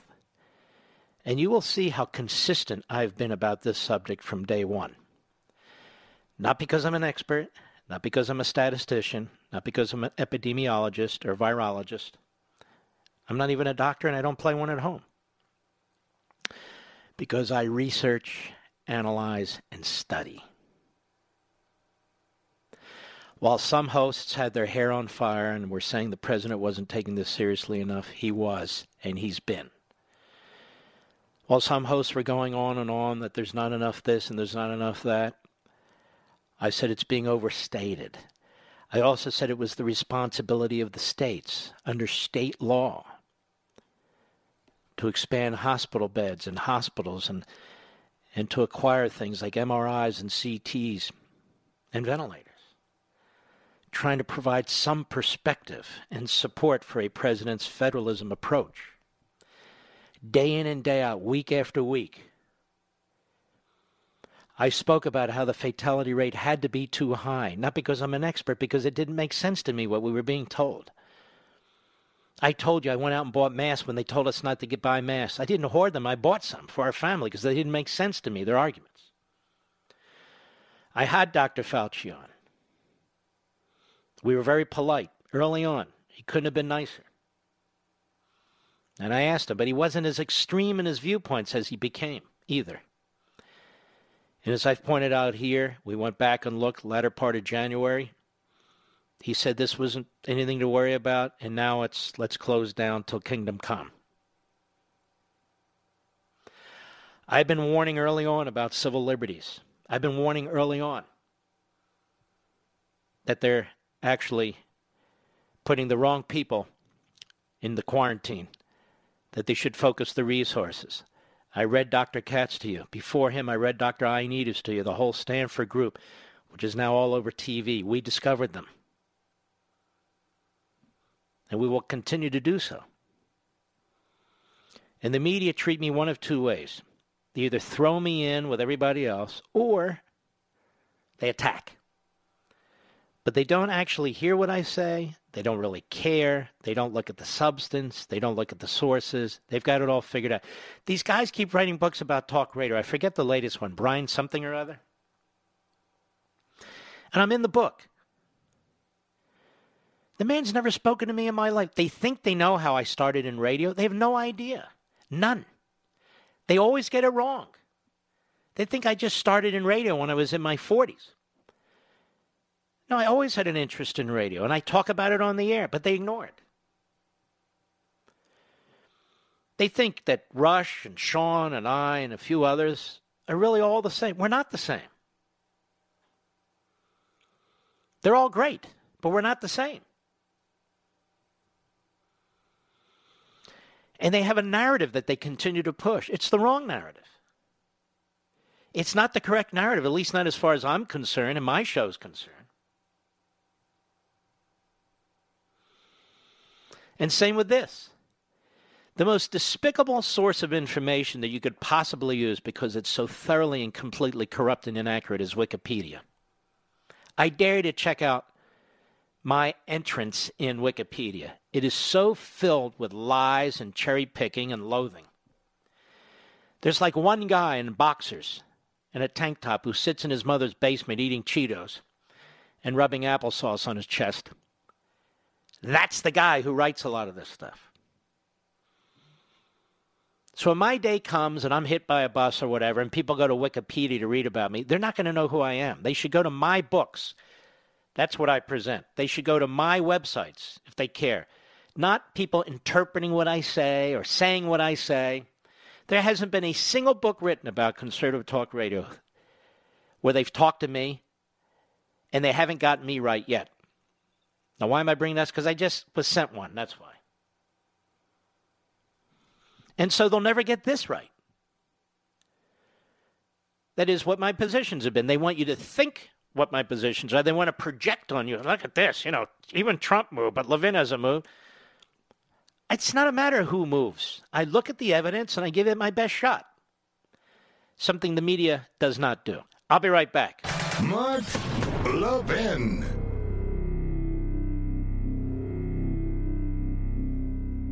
AMAC, the Association of Mature American Citizens, is one of the fastest growing organizations in America. Now over 2 million conservative members strong, and I'm one of them. AMAC believes in and stands up for the values that we constitutional conservatives care about. More than talk, AMAC fights. A full-time presence in Washington, AMAC pushes back against reckless spending, disasters like Medicare for All, and the expanding reach of the federal government. And beyond advocacy, joining AMAC gives you access to a wealth of benefits and discounts, including special member-only rates on car insurance, travel discounts, cell phone plans, and a hell of a lot more. And if that's not enough, you'll get AMAC's bi-monthly magazine, full of insightful articles on issues that matter to most of us, we conservatives. As I said, I'm an AMAC member, and you should be too. Join today at amac.us. That's AMAC.us. Stop supporting the liberal agenda that the other 50-plus organization has been pushing for. Join AMAC instead. AMAC.us.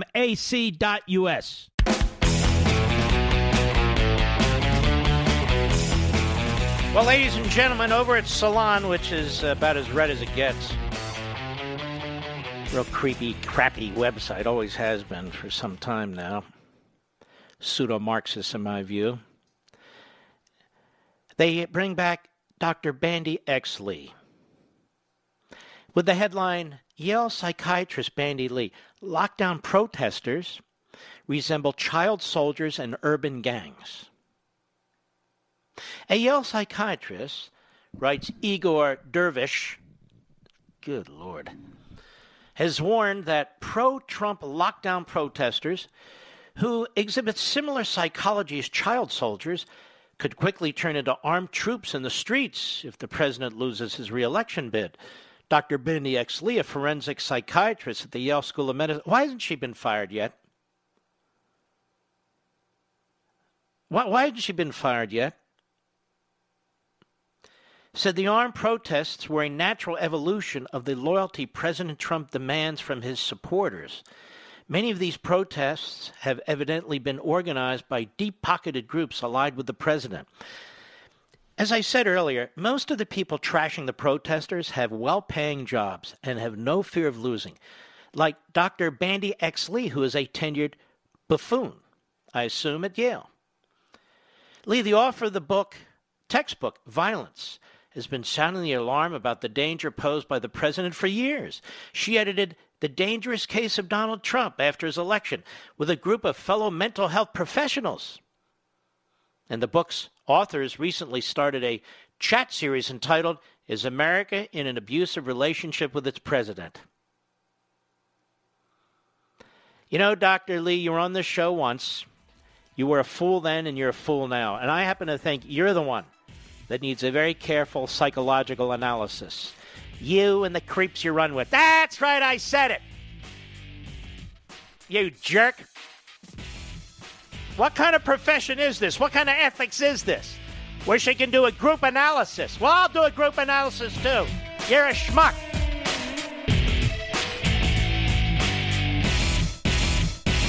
AMAC, the Association of Mature American Citizens, is one of the fastest growing organizations in America, now over 2 million conservative members strong, and I'm one of them. AMAC believes in and stands up for the values that we constitutional conservatives care about. More than talk, AMAC fights. A full-time presence in Washington, AMAC pushes back against reckless spending, disasters like Medicare for All, and the expanding reach of the federal government. And beyond advocacy, joining AMAC gives you access to a wealth of benefits and discounts, including special member-only rates on car insurance, travel discounts, cell phone plans, and a hell of a lot more. And if that's not enough, you'll get AMAC's bi-monthly magazine, full of insightful articles on issues that matter to most of us, we conservatives. As I said, I'm an AMAC member, and you should be too. Join today at amac.us. That's AMAC.us.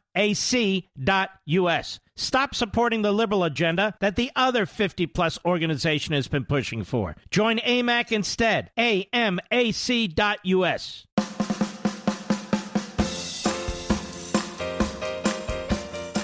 They can clone the others, but there's only one Mark Levin, and you can call him at 877-381-3811. Well, I've decided, ladies and gentlemen, from time to time, probably more often than I care, I will be handing out a special award from the Mark Levin Show. The Walter Duranty Propagandist Award. Maybe it'll be handed out several times a day, depending, several times a week, now and then. And, of course, if you read on Freedom of the Press, you know Walter Duranty was a notorious propagandist for Stalin and his mass murder regime. He served as the Moscow bureau chief for many years, well over a decade, for the New York Times. And the New York Times had reason to believe that he was lying, but they ran his news columns, not his opinion pieces, regularly. When British papers were critical of him, very critical of him, and were exposing what Stalin was doing to the Ukrainians, slaughtering them, what Stalin was doing to his country. And Walter Duranty was a notorious propagandist, working, of course, for the New York Slimes, the paper of record for the media.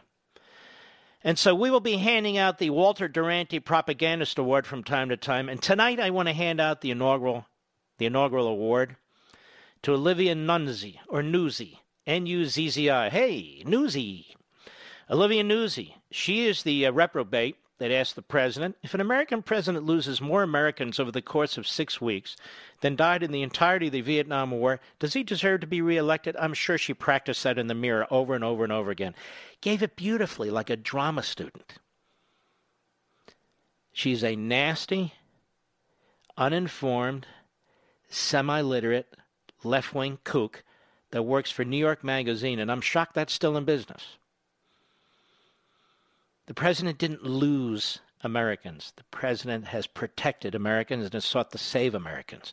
Why don't you ask Andrew Cuomo how many Americans he lost? Or Newsom how many Americans he lost? You're such a hack buffoon. So, I just want to announce Olivia Nuzzi. You are the winner of the inaugural Walter Duranty Propagandist Award. Congratulations to you. Your award will be in the mail along with your free government cheese. May I say with all due respect, what an a-hole. May I say that? What do you mean by that? An academic hole. Right, Mr. Producer? What do people think I mean by that? Shame on them. Shame on them. Now we have Adam Schiff. Adam Schiff is an inner thigh rash on the body politic. Even more, I'd say, Mr. Producer, he is, let's see, what can I say? Well, that's pretty close to the mark there. Now, I have a better one. He is America's hemorrhoid. I like that one better. Little Adam Schiff, America's political hemorrhoid, and that will be his new name. Oh, Shifty Schiff. Now, I have a better one. America's hemorrhoid. Adam Schiff is America's hemorrhoid. He's very irritating in many respects. And he was on MSLSD on Friday. Cut 6, go. But there's one thing that really, I have to say, haunts me from that trial, and it was before that snippet that you showed, where we knew we had to answer the question to the senators, okay, essentially, House managers, you proved him guilty. Does he really need to be removed? Whoa. Jeez. You would have been a good little Stalinist. You would have been terrific. And I can't give you the Walter Duranty Award because you're not a journalist. But I can give you the Joseph Stalin Award. Okay, there's another award I'm going to hand out, Mr. Producer. Adam Smith, or Schiff, or whatever he calls himself, is the inaugural recipient of the Joseph Stalin Award for the biggest political hitman of the hour. Go ahead. We have an election in 9 months. How much damage could he really do? And we posed that question to the Senate, and we answered it by saying that he could do an awful lot of damage. But frankly, Chris, I don't think we had any idea how much damage he would go on to do in the months ahead. There are 50,000 Americans now who are dead in significant part because of his incompetence, because of his inability. Wow. You know, the left-wing historians have written God knows how many books and articles about Joseph McCarthy. And they use his last name, McCarthyism, to define an individual who accuses people of being communists without evidence. You have the head of the House Intelligence Committee who failed to protect America. The head of the House Intelligence Committee who failed to do his job overseeing what was going on in China in their labs. He was obsessed with taking out the president. He was conspiring with a CIA operative in the White House. He was conspiring with the media. And this piece of dog crap, may I put it that way, Mr. Producer? Says that these 50,000 Americans died in significant part because of the president's incompetence. Will there be another move to expel this hemorrhoid from Congress? Will there be a move to expel America's hemorrhoid from Congress? Yes or no? No is the answer, and they don't have the votes anyway. How about the people in his district? Will they vote him out? No. They like this hemorrhoid. They like this hemorrhoid, Adam Schiff. So they're not going to vote him out. Because Democrats don't do that. They like hemorrhoids. You didn't know that. But it's true. Then we have Bill DeCamio. What an awful human being this guy is. He just appointed his wife to head some group on inequality in healthcare, the coronavirus. Anyway, Bill DeCamio was on Fox News, and he had this to say about how you and I owe him $7.4 billion. Cut 10, go. The federal government must make us whole for us to be able to be in a position to restart. If we're not whole, if New York City is not whole, it will drag down the entire region. You see, they don't even ask. They don't have enough class to even say we need to be reimbursed for the monies we spent on the coronavirus, which of course is not their right. But he doesn't even say that. We need to be made whole. So what they do is they put together the biggest budget they possibly can and demand that the federal government pay for it. And this is what the Democrats are doing throughout the country. They can't run their damn cities. They can't run their damn states. They come into this virus with massive debt, incompetence, mismanagement, left-wing ideologically driven decisions. They've destroyed their communities, and now you and I have to save them. My ass, we have to save them. And by the way, people are leaving in droves. In droves. And then they come to my state and they vote for Democrats. Whew, I got out of DeCamio. I got out of Cuomo State and DeCamio City. I'm in Virginia. How are you going to vote? Democrat. What? Democrat. You know, they're for women. Oh. Not only they're for minorities. Republicans don't like minorities. Oh, they're for equality. And they're going to get the rich. I thought you just escaped all this. Well, I did, but I can take advantage of you in your state now. And so these clowns move to other states. Like these Democrat jerks in Maryland, these Democrat jerks in D.C. They move into Virginia and they vote for,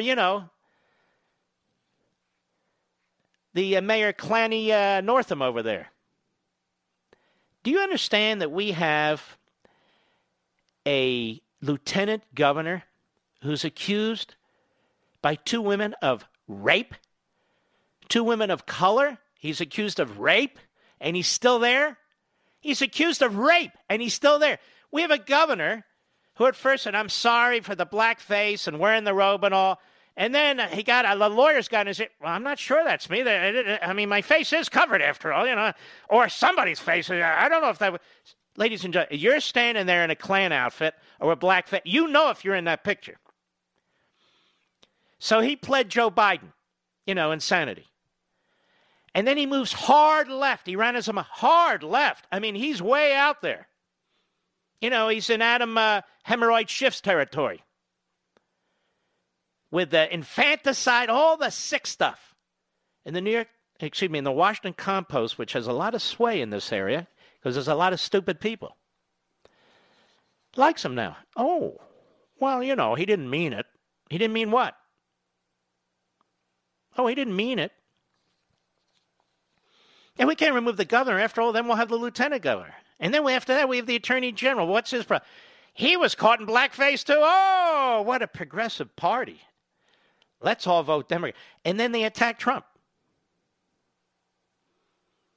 And then we don't really like his tweets. The way he tweets and so forth, that's no good. His tweeting is it's beyond the pale. I'll be right back. Mark Levin.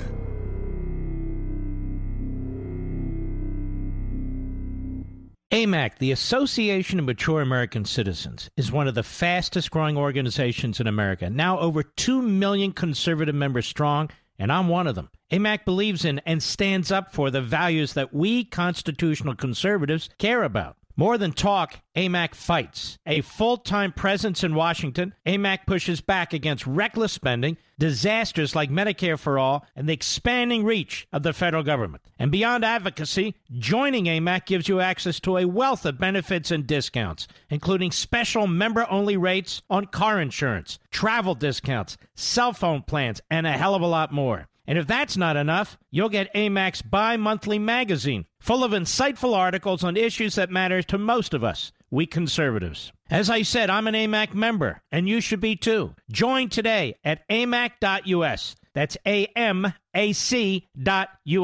Stop supporting the liberal agenda that the other 50-plus organization has been pushing for. Join AMAC instead. AMAC.us.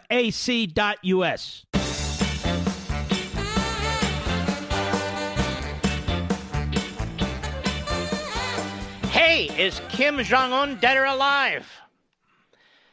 Some really fat guy in a Mao suit was spotted, so they're claiming he's alive now. I don't know. Let's look at our left-wing site, the biggest left-wing site in America, the Drudge Report. Here's some of the headlines. U.S. deaths, 56,000. Case fatality rates rise. Lockdown protest leader tests positive. Preacher believed God can heal anything. Then he caught COVID. Bond King Ward's stock market could hit new lows amid social unease. Outbreak hits second Navy ship. Beach crowds lead California to crackdown. Companies' use of thermal cameras sparks worries about civil liberties. Mass temperature checks mark new normal at restaurants. Update, 1 in 4 New York City residents test positive for antibodies. Top Manhattan ER doc commits suicide. Study of twins reveals genetic effect on symptoms. Let's see, Tyson, the food supply chain is breaking. Beef, pork, poultry, fish, all in shortage danger. Poll, rising support for mail voting. Does that mean men or male? Let's see, Harvard's fall semester might take place online. World Sick Map, America's Sick Map, and there we go. Virus panic on packed plane. Trump promises November election. List most states set to reopen. Oh, my God! God, what are we going to do?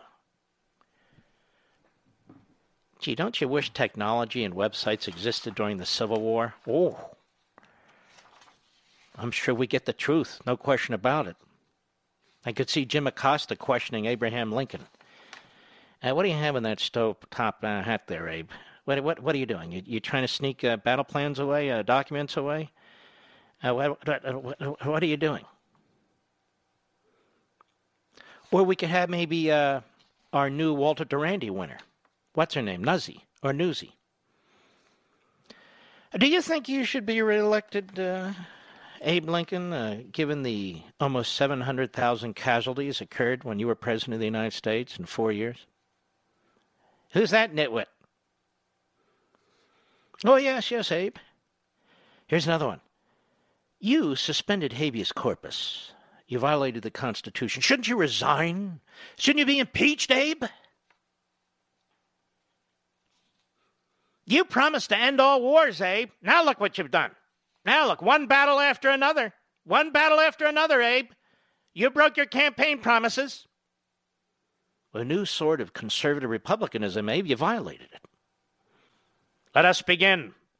Where shall we start? Oh, we have a Cuomo supporter, Laura, Staten Island, New York, the great WABC. We found one. God. How may I help you, Laura? I'm not Laura. Well, who are you? Hello? Yes, Tony. what's your name?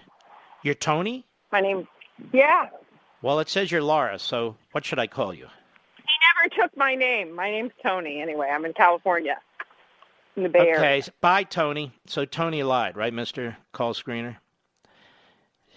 Total fraud. She was Laura from Staten Island. Now she's Tony from California. I want opposition on this program, but we can't have liars on the program. That I won't tolerate. Anna, Philadelphia, Pennsylvania, the great WPHT. Go. Hello, Anna. Hello, Mark. How you doing? Okay. Go right ahead, Anna. Good. I'm in South Jersey. Whereabouts? Sorry, we missed your... we are like 5 minutes from the Walt Whitman Bridge, Philadelphia. Yeah, tell me. I'm well familiar with it. Where are you? I'm in Runnymede. Beautiful. Gotcha. Okay. And I'm sorry we missed you in Pittman. Me and my husband both wanted to go see you. And it's sold out in about 13 minutes, so. I know. But we'll get you again. Don't worry. I'm sure yes. you'll be back. I'm sure in about 27 years when we don't have to wear masks and condoms on our fingers. Anyway, go ahead. All right. I work at a senior facility. I don't want to tell you which facility because I am currently working.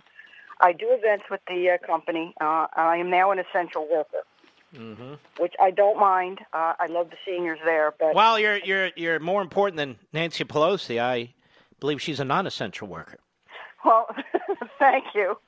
And I don't like her either, so no. We're on the same boat here. Yes. I am not a happy person in New Jersey. Me and my husband and my daughter are both looking to get out, but I got to tell you, with Murphy, I'm very disappointed over the fact that I have residents that are in this facility.